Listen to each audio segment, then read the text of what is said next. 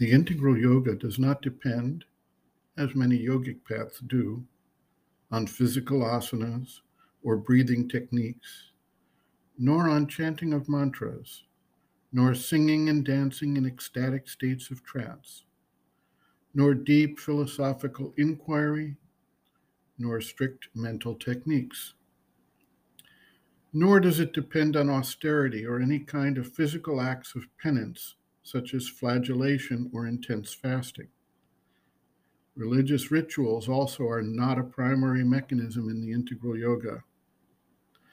In this regard, the integral yoga is vastly different than other yogic paths or religious endeavors, although it does not deny or prohibit any practices that aid the seeker in achieving realization, and thus does not interfere with the religious or spiritual paths of the world.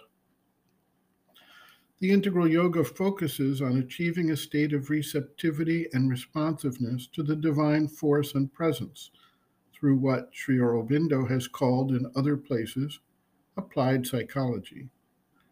The main point, whether using traditional techniques as noted above or not, is to achieve the right state of receptivity, the tuning of the consciousness, and the acceptance of the response when it comes. This is a process which Sri Aurobindo has called aspiration, rejection, surrender. Aspiration focuses and tunes and thereby opens up a link to the higher consciousness. This can come about through the action of the psychic being to open the heart, and thereby through feelings of devotion, dedication, prayer, or call. The rejection is to avoid the distracting energies and impulses that come from the outer being and impacts from the world at large that take one away from the one-pointed focus. Surrender is to accept and allow the higher influence to act upon the being and carry out its action without obstruction from the ego personality and the desire soul of the outer being. Sri Aurobindo observes, quote, "That is the fundamental rationale of the sadhana.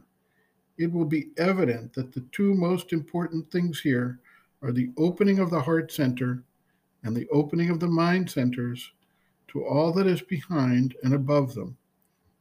For the heart opens to the psychic being, and the mind centers open to the higher consciousness, and the nexus between the psychic being and the higher consciousness is the principal means of the siddhi. The first opening is effected by a concentration in the heart, a call to the divine to manifest within us, and through the psychic to take up and lead the whole nature.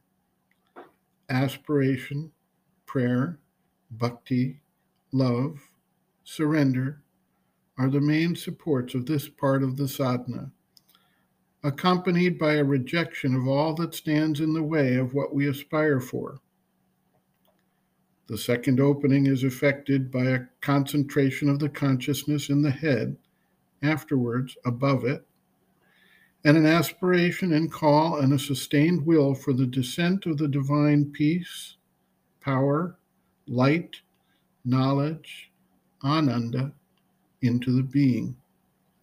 The peace first, or the peace and force together.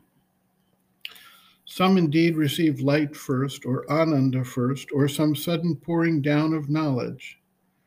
With some, there is first an opening which reveals to them a vast infinite silence, force, light, or bliss above them.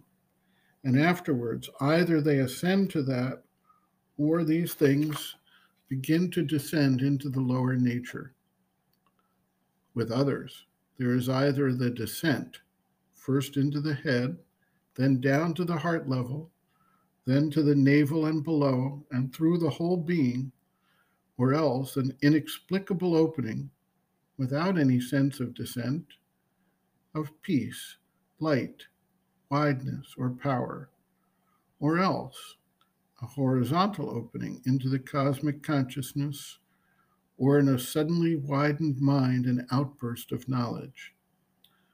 Whatever comes has to be welcomed, for there is no absolute rule for all. But if the peace has not come first, care must be taken not to swell oneself in exultation or lose the balance. The capital movement, however, is when the divine force or Shakti, the power of the mother, comes down and takes hold. For then the organization of the consciousness begins and the larger foundation of the yoga. End quote.